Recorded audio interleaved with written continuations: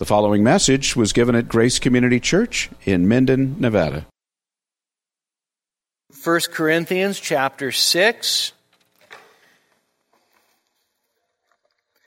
1 Corinthians chapter 6, starting at verse 1, the apostle says, "Does any one of you, when he has a case against his brother, dare to go to law before the unrighteous and not before the saints?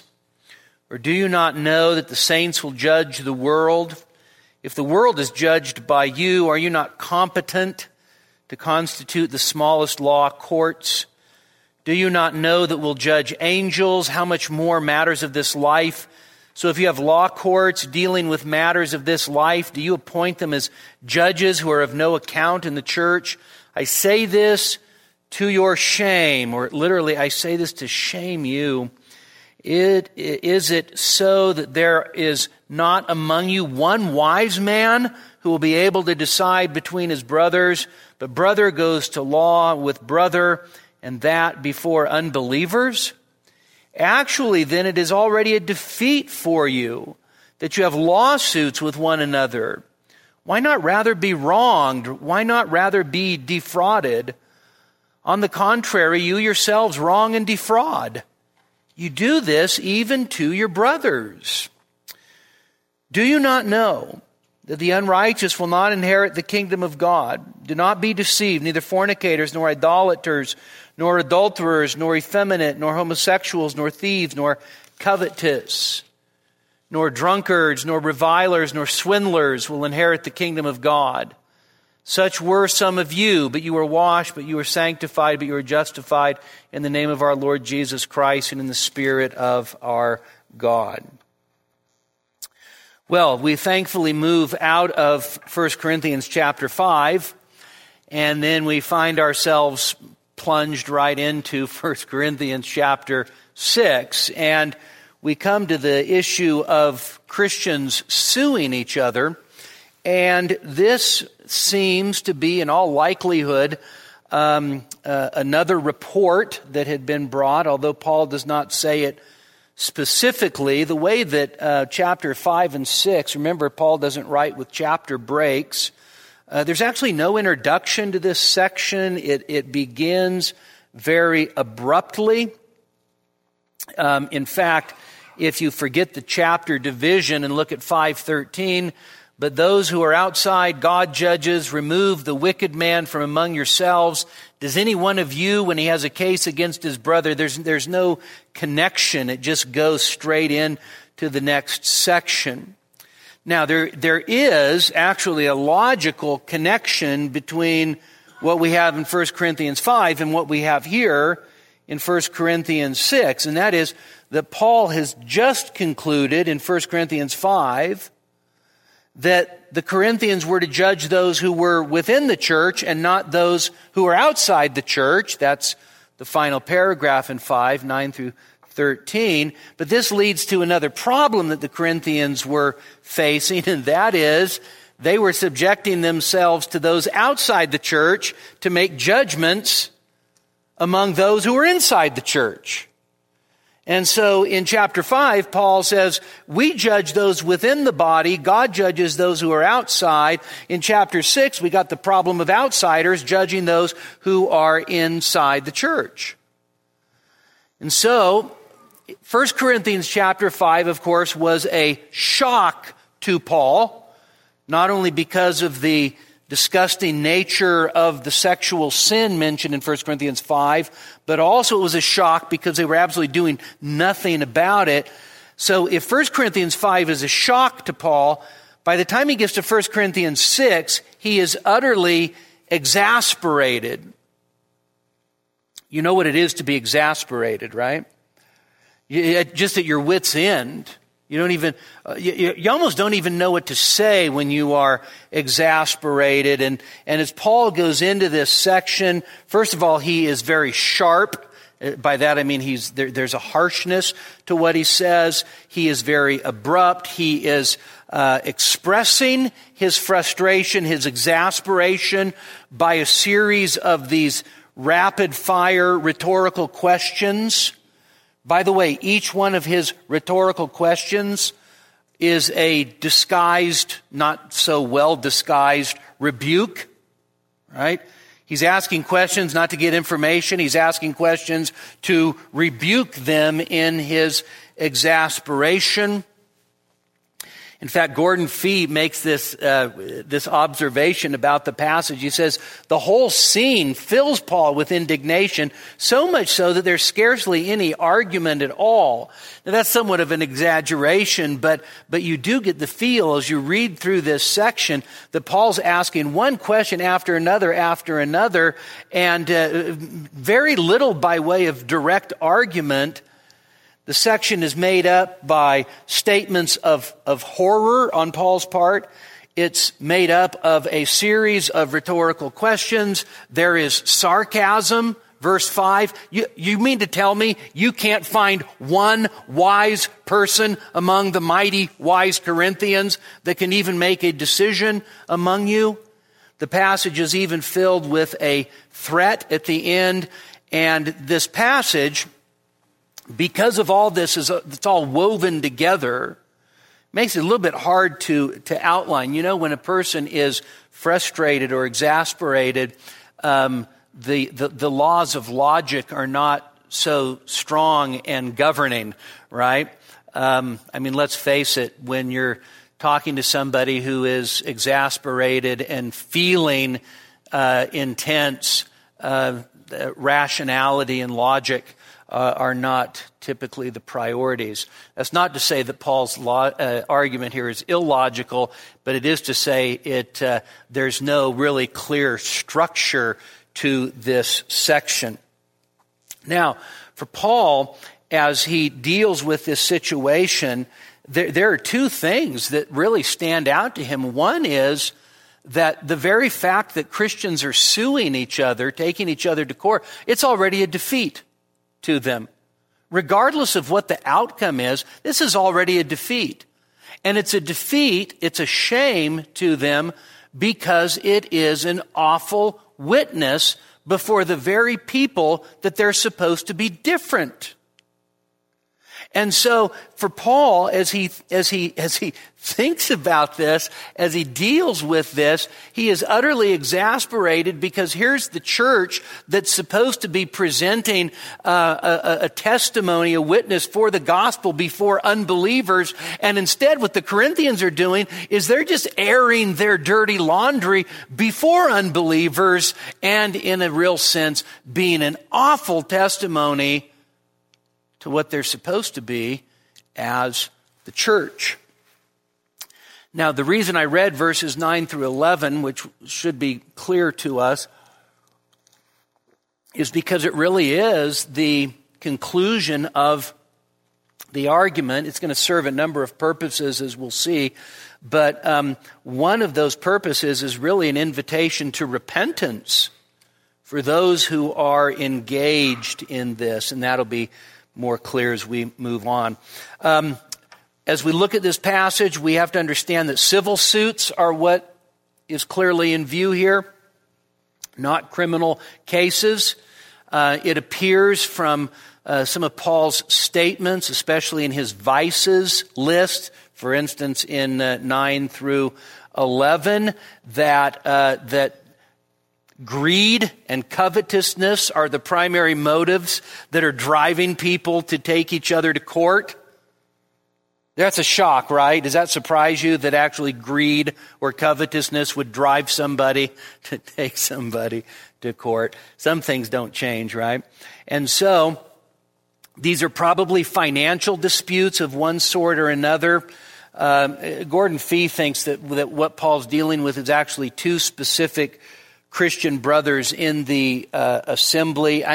I think that probably more than just a specific situation between two brothers, you probably have a pattern that is more widespread than just one specific incident. Now, Paul is worked up over this, but he is not lacking in argument. In fact, what Paul's going to do in this section is he's going to appeal a number of times to eschatology. That is, to a view of the end to undergird his ethics. In other words, our view of the future should impact our conduct in the present. Right? That, by the way, is one of the great benefits of eschatology, is your view of the future governs your behavior in the present. And so Paul sees the church, of course, as the great end-time community, the great eschatological community, a community of believers who are what? A part of the new creation. And it's that very reality and their very future that should determine how they are supposed to live in the present. You understand that, right? The future that God has in store for us should be such a reality to us that it shapes our lives today, right? There's a wonderful quotation by Chiampa and Rosner in their commentary on 1 Corinthians. They make this point. They say, property and material possessions are of little consequence to those destined to inherit the kingdom. Once again, who Christians are, or rather will be in the future, should determine how we behave in the present. Now, what Paul's going to do is his solution, in a sense, is somewhat simple. It's twofold. One, you should be looking for wise arbitrators within the church to settle these things instead of going outside. But his other solution is this, which really goes against the grain, doesn't it? Why not just suffer being wronged? Obviously, Paul wasn't American and didn't understand our rights. But do you understand that Paul's ultimate argument is going to be, forget your rights. Rather, why not be wronged instead of doing this, right? And so I can just tell you that this is deeply uncomfortable, right? Try this next time. Okay, we'll restrict this to married people for a second. Next time there's a dispute, why not just rather be wronged? How's that sit? Does that feel right? No, it doesn't feel right, because when you're right, you've got rights. And you have to stand up for those rights. I mean, this is all, what it's all about is standing up for yourself and not being a doormat and making sure that if the other person is in the wrong, that they know they're in the wrong and they pay for being in the wrong. And Paul actually gives us an ethical perspective on how to live in the present that utterly defies basically everything we hold dear. All right? So, in fact, some of the commentators are so discombobulated by this that they spend most of their time figuring out how to say something different other than what Paul plainly means. Now, let me just give you a little bit of background on the Roman civil court. It's not exactly precisely like ours. Chiampa and Rosner write, they say, ancient Roman courts could not be relied upon to administer justice impartially, since they were open to bribes and were partial to the status and power of the prosecutor or defendant or both. The Roman judicial system was damaged by improper influences that made equality before the law unattainable. In fact, the principal criterion of legal privilege in the eyes of the Romans was dignitas, dignity, or honor derived from the power, style of life, and the wealth. Furthermore, going to court was very expensive and beyond the reach of most people. The system favored people of higher status. Although Roman jurists strove to formulate a definition of justice that would be valid for all times and for all peoples, in practice, the Roman legal system, which was controlled, of course, by the upper class, reinforced the distinctions between the classes in society, and the modern notion of equal standing in the law did not pertain. They conclude a paragraph later, civil litigation was inevitably vexatious.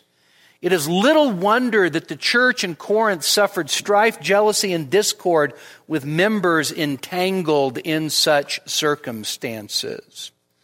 So in other words, the ancient Roman court system favored those who had money, and it favored those who had power, and it favored those of higher status. Which, of course, the idea is that everybody is supposed to be equal before the law.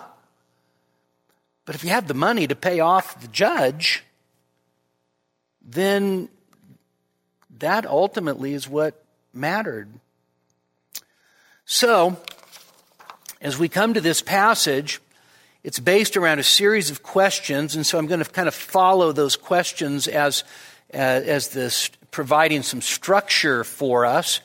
And question number one, and this follows, I'm just using Gordon Fee's outline basically, the basic ingredients of the problem. So verse 1, which begins very abruptly from chapter 5, he says, "Does any one of you, when he has a case against his brother, dare to go to court before the unrighteous and not before the saints?" The great thing is that in the Greek text, the very first word, which is in what we call the emphatic position, this is where the emphasis falls, is actually the verb dare. Dare any one of you. It's absolutely emphatic. In fact, Gordon Fee says, the gall of such a one, right? So does any one of you dare, does any one of you have the gall having a matter, that is a legal matter, with or against one another? We're talking here about a civil case, in all likelihood having to do with some sort of financial dispute. Does any one of you dare to go to law or to court before the unrighteous?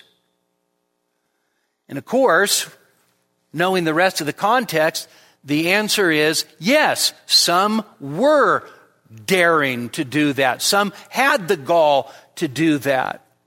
But here in verse 1, we actually see Paul's fundamental objection. You have a matter, you have a legal dispute with someone else that's going to be identified as a brother in the passage, and then you dare to actually take that matter before, then notice this, the unrighteous. Now here, Paul, the bare minimum of what Paul is saying is, you're taking these legal disputes before unbelievers, i.e. the unrighteous. Paul could actually be implying a little bit more than just mere unbelievers, though, right? Because notice he doesn't just say, you take it before unbelievers. He says you take it before the unrighteous. The implication may, of course, be that you take it before a corrupt system run by corrupt people. Instead of the saints. That is, instead of believers. And so, the problem is that such actions, I have a dispute with, brother A has a dispute with brother B, and so brother A is going to take brother B to court before the unrighteous judge and in an unrighteous system, as it were. And such actions actually end up doing a number of things. They end up minimizing who they were as God's people, right? But to make matters worse, they're not acting like God's people before the very people they're supposed to be a witness to. In fact, what Paul's going to do in this section is he's going to unfold that there is an absurdity to taking an ordinary, mundane, earthly matter and turning around and having two Christians, two followers of Christ and dwelt by the Spirit who are a part of the age to come, and actually going before an unbeliever to get a judgment between them. There's an absurdity to it. The very people who are going to be judged by the Lord are being allowed to make judgments between God's people. Paul, for some reason, this doesn't sound as awful to us as it sounded to Paul. Maybe it's because we are a part of such a litigious society that this is just commonplace for us. But for Paul, this was shocking because it was turning things upside down. And it was denying who they really were. And it was denying the truth of what was going to happen in the future. Now, for Paul, that's a big deal. For us, maybe we don't care enough about our witness. Maybe we don't care enough about living up to being who we are called to be. For Paul, this was a huge deal. And so, point number 2, questions 2 and 3, minimizing lawsuits in the present age in light of the eschatological realities. So the first question is, do you not know? Now, we've already seen this a number of times. When Paul asks the question, do you not know, is he actually saying, I'm about to share a fact with you. You may not know this. Is that the point? No. What is the point of do you not know? The point is, you should know this. You should know this well. And you are apparently willfully ignorant of this. Do you not know that the saints will judge the world? Now, how many of you actually did not really know that before I just read it? This is an amazing thing. Do you not know that the saints will judge the world?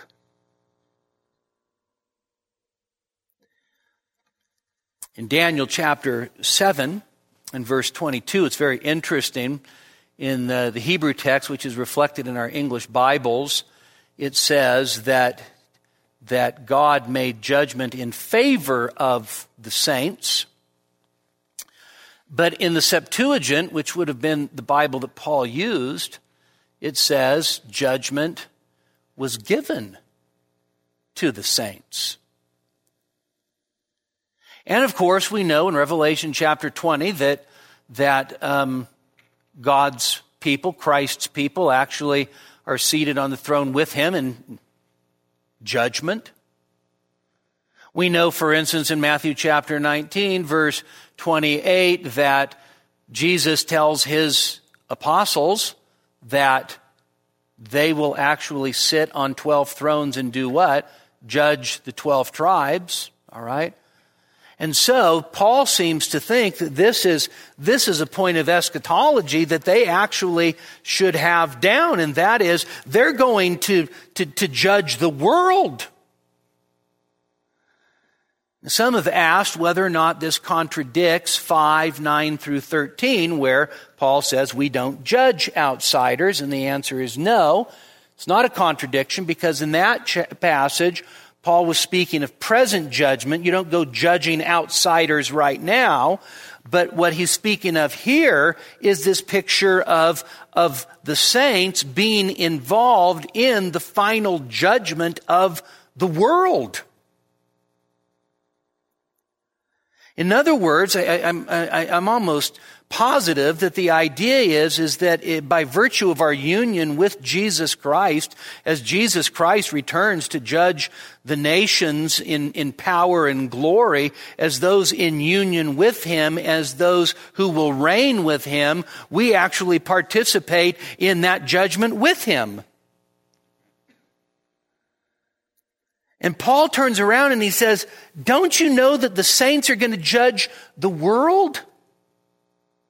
And then he turns around and asks this next question, and that is, if the world is going to be judged by you, are you not competent to try trivial cases?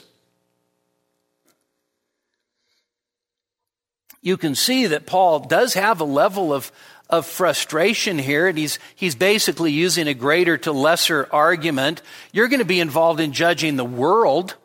If that's true, are you telling me that you are not competent enough to judge minor issues now?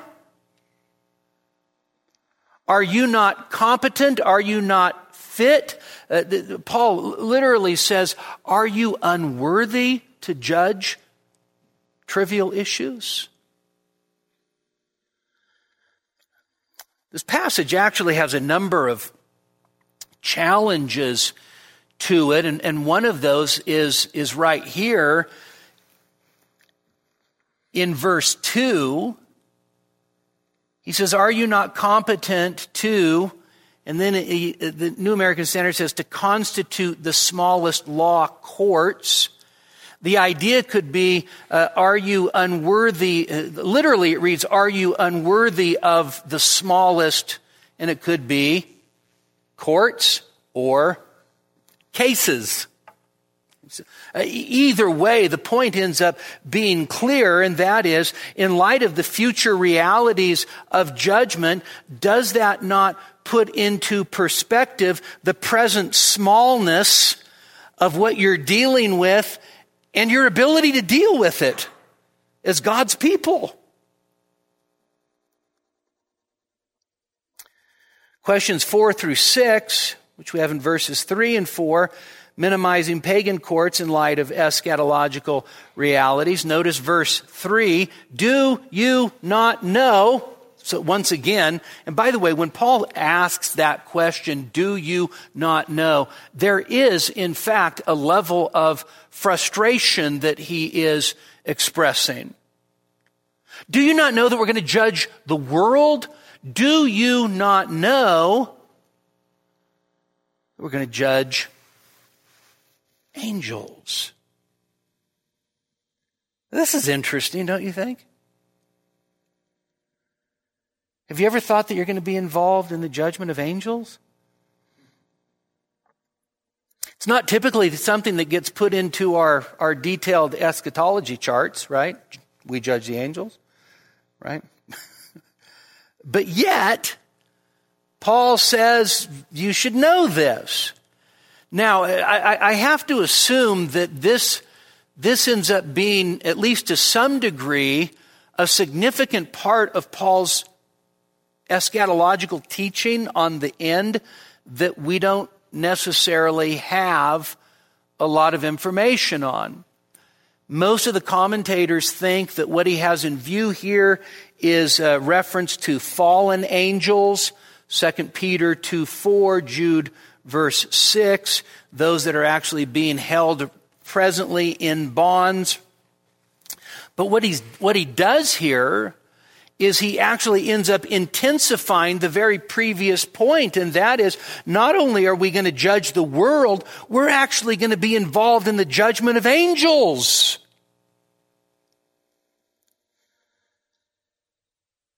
I'm assuming that the fallen angel theory is correct, and what Paul is saying is listen, on that last great day, you not only are going to be reigning with Christ, but you're going to be sitting with Him in judgment, and you're going to be sitting in judgment with Christ over the nations, over the world, and in fact, you're even going to be sitting in judgment over the angels who have rebelled.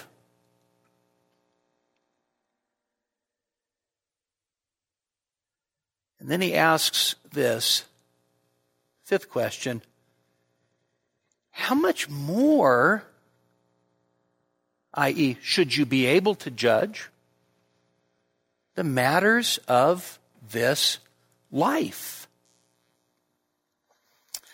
It could be emphatic here, something like, we will judge angels, let alone or not to mention everyday affairs. But regardless of how this actually should be translated, Paul's view or Paul's statement is clear, and that is that the matters of this life, which would be ordinary, daily affairs, they're not insignificant. Paul's not saying here, don't pay any attention to the matters of this present life because they don't mean anything. That's not what he's saying at all. It's not like he's saying, don't bother polishing the brass on the Titanic. What he is doing, though, is he's saying in light of the future and in light of what we're going to be involved in and engaged in, shouldn't we be able to take care of these present and by comparison, much smaller issues ourselves? The conclusion that he draws from the question ends up being another question.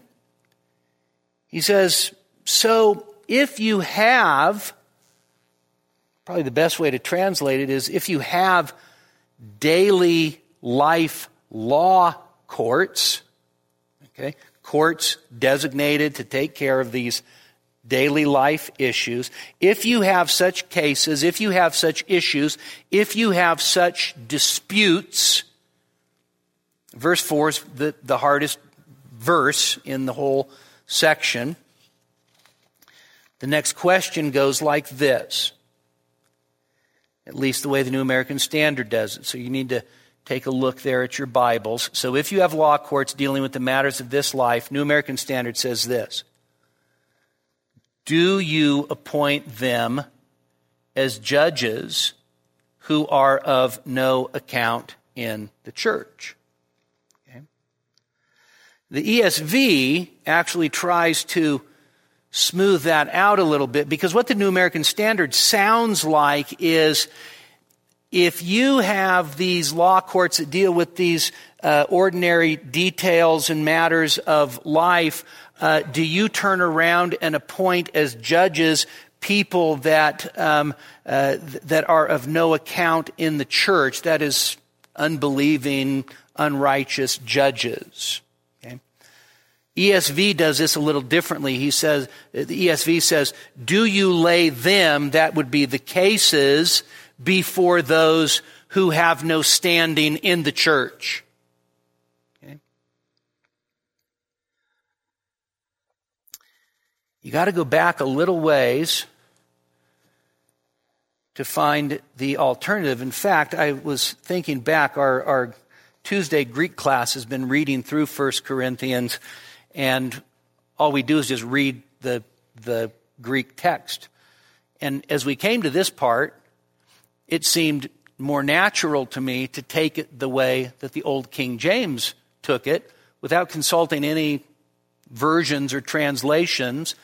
The old King James says, if then ye have judgments of things pertaining to this life, set them to judge who are least esteemed in the church. That's different, right? That's different. So I hate to ask this, but are you tracking? So on the one hand, the NAS is saying, why do you appoint people as judges who are of no account in the church to settle these court cases? ESV says, why are you laying these cases before those who have no standing in the church? King James, actually the Geneva Bible, which was the favorite of the Puritans, which precedes, by the way, the King James, does the same way. If then you have judgments of things pertaining to this life, and then it's a command, set them to judge who are least esteemed in the church. In other words, take those who are not of the high status in the church, Take those who seem to be the least esteemed in the church. Jumping ahead to the body metaphor, take the toes of the body. Appoint them. Okay? Even the older edition of the NIV. So if you want to press charges in matters like that, appoint as judges members of the church who aren't very important. It's actually really, really hard to tell which direction to go because the Greek is incredibly difficult. It's very unlikely that the Corinthians were actually appointing judges, as New American Standard seems to imply. The ESV tries to clear it up by dealing with the verb a little differently. The challenge of trying to understand what does it mean to be no account in the church, is Paul talking about secular judges? Actually, the language is a lot stronger than just, by the way, no account of the church. Or is he talking about believers in the church who are just not esteemed by everybody? In other words, they're not the powerful, the wealthy. In other words, what Paul might be saying is something like this. When the somethings and the somebodies have something really big to settle, some sort of big dispute, get the nothings and the nobodies to decide. That'd mix things up, wouldn't it? In other words, pick the people that don't have a dog in the fight. So perhaps the idea is, listen, in light of the future for us as Christians, how can you take law court issues of this life before those who have no standing in the church and then have them make a ruling? That kind of fits the context. But maybe even a little better is, you have these matters, why not pick the nothings and the nobodies to make the decisions? Now, verse 5 is the very first indicative of the whole paragraph so far. Everything's been a question, basically. Paul writes, and he says, I say this to your shame. Obviously, Paul was not very sensitive here. I mean, who in the world would actually say something to shame somebody? Well, evidently, Paul thought on occasion it was a pretty good thing to do. You might remember back in chapter 4 and verse 14, Paul says, I don't write these things to shame you. You remember that? Right? But to exhort you. Here he's saying, no, my purpose is to shame you. Forget this fatherly exhortation. I want you to feel miserable about what you're doing. Right? That is appropriate at times, right? I really want you to feel bad about what you're doing. I want you to have a sense of shame over this. And so here's what he turns around and says, and this is actually somewhat humorous because this is Pauline sarcasm at its finest. Is there not one wise person among you who is able to judge or decide between his brothers? You know what makes this so funny, don't you? Remember chapter 4, when Paul was waxing sarcastically eloquent. We're fools for Christ's sake, but you are, New American Standard, prudent. You are wise in Christ. We're weak, you're strong. You're distinguished, we're without honor. Oh, you Corinthians, you're so unbelievably wise. Remember, this is part of the whole Corinthian problem, is that they have a self-image of superlative wisdom. We are the wise, we're the spiritual, we're the mature, we're the ones with all kinds of knowledge. They had a self-perception that they were virtually, spiritually self-sufficient creatures. And Paul turns around and he says, if you have to go to court with each other before unbelievers, how wise can you possibly be? If you can't find one wise person in your assembly to make a decision between brothers on the ordinary mundane things of life, how wise can you possibly be? If you have to depend upon the unrighteous who don't know God and don't understand God's law, how wise can you possibly be? If you want to subject yourself to a court system that looks upon those with dignity and honor and wealth and power and status, and they're going to make their decision based on those principles, how wise can you possibly be? You mean to tell me you can't scrape up one wise person who can settle a dispute? This is part of what Paul's doing. He's telling them, you are really, no matter what you might think about yourself, you really are lacking wisdom. Now, when Paul says this, is there not among you one wise man who's able to decide? You might remember an episode in Israel's life. Moses is visited by his father-in-law, Jethro. You remember this? Exodus chapter 18. And what is Moses doing from sunrise to sunset? He's judging. He's hearing all kinds of disputes. And no doubt there's Jethro, his father-in-law, sitting there and hearing some of the most petty, unbelievably mundane arguments and disputes. And here's Moses, the leader of Israel. And Jethro does what? Jethro actually encourages him to delegate that judicial authority and actually, in a sense, have, those who are over hundreds and those who are over 50s and then the more difficult cases, you take them. And of course, Moses follows that advice, doesn't he? And in Deuteronomy chapter 1, when the children of Israel are getting ready to go into the promised land, second generation, Moses is actually instructing them on how to choose wise judges from among themselves.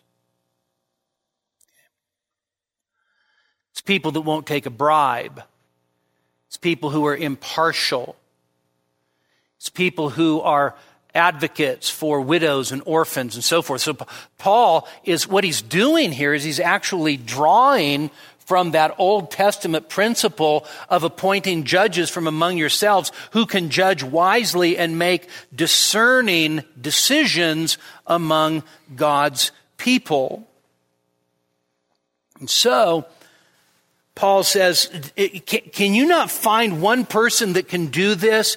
And then he turns around and states the fact, which of course should be to their shame again, but brother goes to law with brother, and that before unbelievers. So what you have in verse 6 at the end there is just simply, you have a reiteration of the fundamental problem as it exists back in verse 1. It's probably just an exclamation here, right? New American Standard has it as a question, but I think that it's probably an exclamation where Paul is, in a sense, expressing his shock. You can't find one wise person among you, and instead, what do? Brother takes brother to court, and that before an unbeliever. Now that brings us, verses 7 and 8, to the second indicative in the whole section, which is this. This is already a complete loss for you. In other words, the fact of verse 6, brother goes to law against brother, and that before unbelievers. Here's Paul's statement. This is already a complete loss for you. So no matter what the outcome, Paul says, no matter which way that unbelieving judge may decide, the fact is that this is already a defeat. The loss is actually in the lawsuit itself. That you have disputes with each other, I suppose, is a normal part of this fallen life. But the fact that you can't settle those disputes as God's people and in turn have to go before an unbeliever, that is already a loss in and of itself. When Paul says that in verse 7, you have to understand that he's saying it completely apart from, who's in the right, who's in the wrong. He's going to get to that part in a second, but you have to understand that what Paul is saying is by virtue of the fact that you have two believers standing in a court of law before an unrighteous judge is in and of itself a loss for the people of God.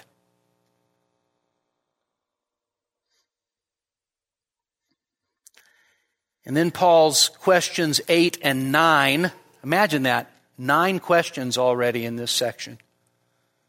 This is what just absolutely grates us the wrong way.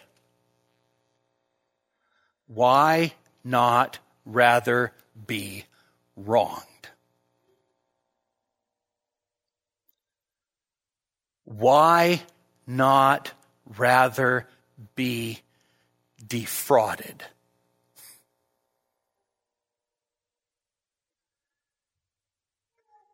Because it was mine. Because it belonged to me.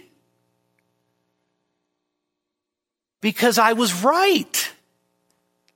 I mean, Paul actually says something here that is so not just countercultural to us, but it is absolutely counterintuitive, is it not?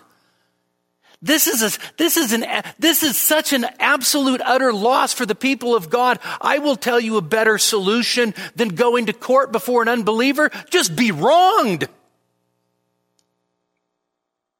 I'll tell you a better solution than airing your dirty laundry before an unbelieving court. Just be defrauded. How many of you think that sounds so awesome? I can't wait to do that. I can't wait for the opportunity just to be wronged. It goes against the grain of our Adamic nature, right? It just does. Now, Paul is asking either the actual or would-be plaintiff at this point, why not just rather take the loss? Instead of suffering loss of witness and testimony for Christ, why not just suffer whatever monetary loss? You know what he's saying? Why not rather be cheated? Because I don't like to be cheated. Why not rather just give up your rights? Why not rather lose that instead of losing your witness? Do you get a feel for Paul's priorities here of what ultimately is important? I could imagine, because it's not like we haven't heard these things, right, Mr. Rice? I can't do that. I'm taking money out of my account that is food on the table for my kids. Well, I know, but the person's a brother. Well, the Bible also says I have to provide for my own. Funny, I read this to say, why not rather be wronged? Which actually will include monetary loss. Could it be that our unwillingness to suffer monetary loss instead of loss of our witness is because we value money more than our witness? And we value our possessions more than our witness. And we value our rights more than our witness. And so brother A gladly sues brother B. Why? Because he wronged me. Gordon Fee, who really at times is incredibly uncomfortable to read, he says, for one living in the old age, where selfishness in all of its sordid as well as domesticated forms still rules, one can give a score of reasons why not. But they all begin with the word but. As in, but you don't know what he did to me. And they are all motivated by some form of self-protection or self-gain. So you see what he's saying? For those living, so you've got the old age and the new age, right? So those who live in the old age, selfishness, either in its nice domesticated forms or in its really rotten sordid forms, actually is what rules. And so where selfishness rules, you can give all kinds of answers to why not rather be wronged. And where selfishness rules, you can give all kinds of answers that sound really good and really, principled as to why not rather be defrauded. But Fee is careful to point out it all begins with the word but and is motivated by self-preservation or self-gain. I will tell you that if you take the New Testament ethics seriously, it will make you a salmon swimming against the current of our culture, will it not?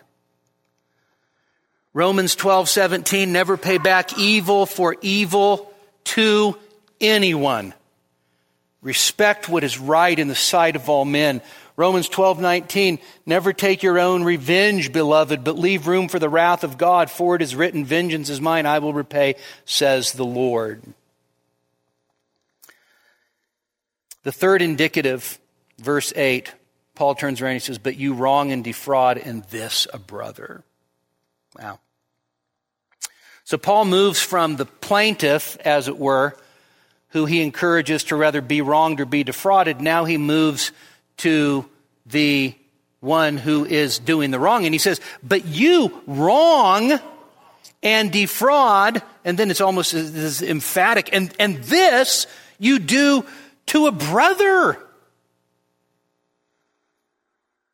Paul's now dealing with the one who originally did the wrong, and so that you, plural, you wrong, that is to act in an unjust manner, to do wrong, and you defraud, that is to cause another to suffer loss by taking away through illicit means.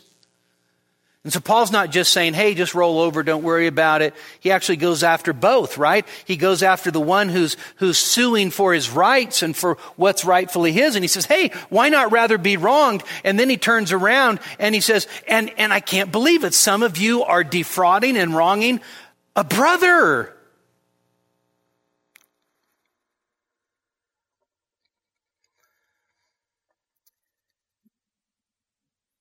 The next section, which we'll look at in more detail next week, 9 through 11. We use this section, 1 Corinthians 6, 9 through 11, usually separated from this context, don't we? We say, do you not know the unrighteous will not inherit the kingdom of God? Do not be deceived, neither fornicators, etc. And I'm not saying that we misuse the text, but what I am saying is a lot of times we somewhat divorce it from the context here, which is Christians suing each other. The paragraph, no doubt, is tied back with chapter 5 and chapter 6. But what is happening here is that Paul is using this as a call to repentance by reminding them that the unrighteous do not inherit the kingdom of God. And then he reminds them what their true identity is. But you were washed, justified, sanctified in the name of our God and the Lord Jesus, so forth. So the idea is that what Paul wants them to see is that just... Wow, this is awful for us. Just as sure as fornicators and homosexuals and the effeminate do not inherit the kingdom of heaven, neither do swindlers or the covetous or the greedy. Not only do those who practice the unrighteousness of gross immorality as seen in 1 Corinthians 5, not only do they not enter, but those that actually go about defrauding and wronging people don't enter either. Do you not know the unrighteous will not inherit the kingdom of heaven? Don't be deceived. You know, one of the problems with Paul's vice lists is that, for the most part, we give a hearty amen to the yucky sins. That's right. Neither fornicators, nor idolaters, nor adulterers, nor effeminate, nor homosexuals will enter the kingdom of heaven. Amen and amen. Well, neither will thieves. By the way, there's a lot of different ways to be a thief than just to strong-arm somebody and take what doesn't belong to you. Right? You can steal time from your employer by not doing the work that you've been contracted to do. Why wouldn't that be stealing just as sure as taking something off a shelf at a store? Nor the covetous. You mean those that have an inordinate desire to have things that don't belong to them? I thought that was the American dream. Nor drunkards, nor revilers. Okay, drunkards and revilers, those are the icky sins. Oh, and then swindlers. Oh, you know, the kind of people who wrong and defraud to get stuff that doesn't belong to them. They will not inherit the kingdom of God. This is Paul's invitation to repentance, isn't it? Right? That is, if this is you, you need to repent. Why? Verse 11, such were some of you. Listen, Corinthians, the clothes don't fit anymore. That's what you used to be. That's not what you are now. So repent. Such were some of you. Yeah, you used to be swindlers. You don't have to do that anymore. Why? Because that's what you were in the old life. Guess what? You have a new life now. You were sanctified. You were washed, sanctified, justified in the name of the Lord Jesus and the Spirit of our God. Well, I'm finding that 1 Corinthians is actually an incredibly uncomfortable book, isn't it? It's one of those books that you kind of think, we can go through 1 Corinthians because, thank God we're not the Corinthians.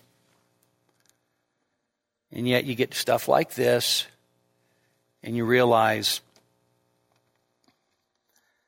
that it says a lot to us. Let me just make a few points in conclusion. And the first is this is dealing with brothers. This is dealing with fellow Christians. All right? This is not to say that there is no place for courts. And this is not to say that there's no place for disputes being settled in a legal manner. Okay? But what it is to say is that Christians are not supposed to sue Christians. Christians are not to take other Christians to court. And so, Paul's point is, the reason we don't do this is because we should not air our dirty laundry before the world and hurt our testimony before the world, because taking Christians to court is shameful because it diminishes gospel testimony in the world. We should be concerned with the way that the world looks at us and what the world thinks of us.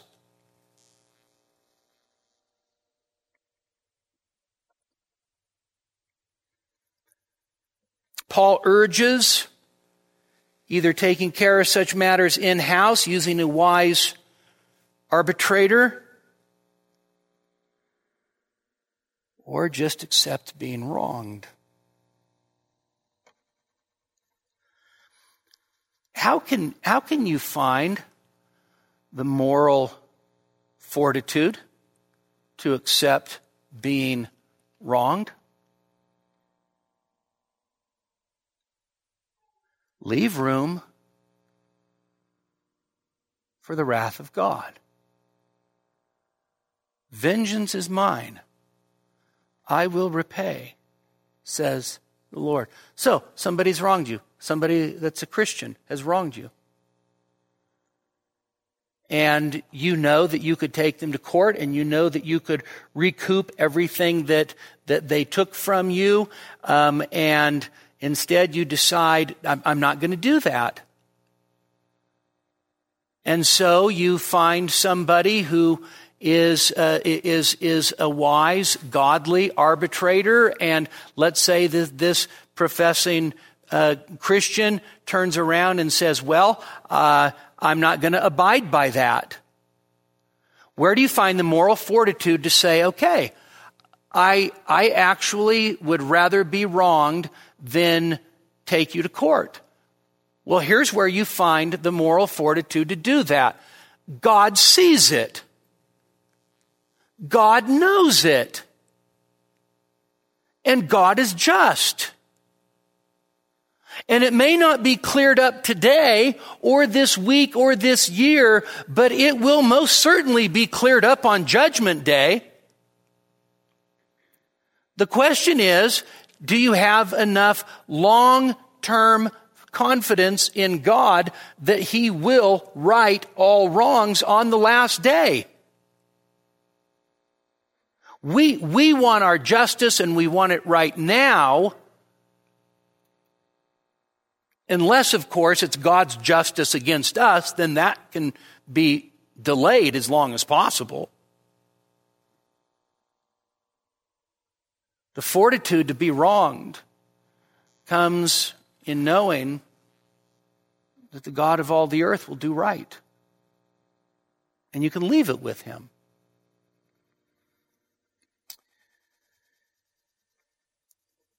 An accurate view of the future will help us keep perspective on the present. Remember, as I read to you earlier, property and material possessions are of little consequence to those destined to inherit the kingdom of God. Once again, who Christians are, or rather will be in the future, should determine how we behave in the present. My goodness, what a passage. What a passage.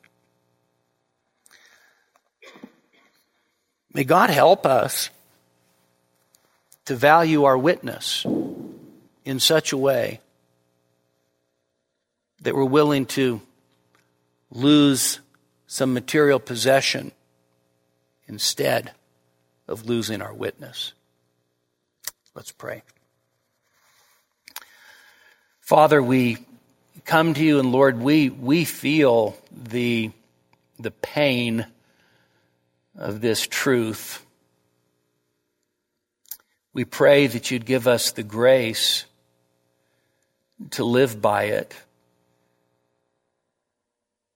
Father, we thank you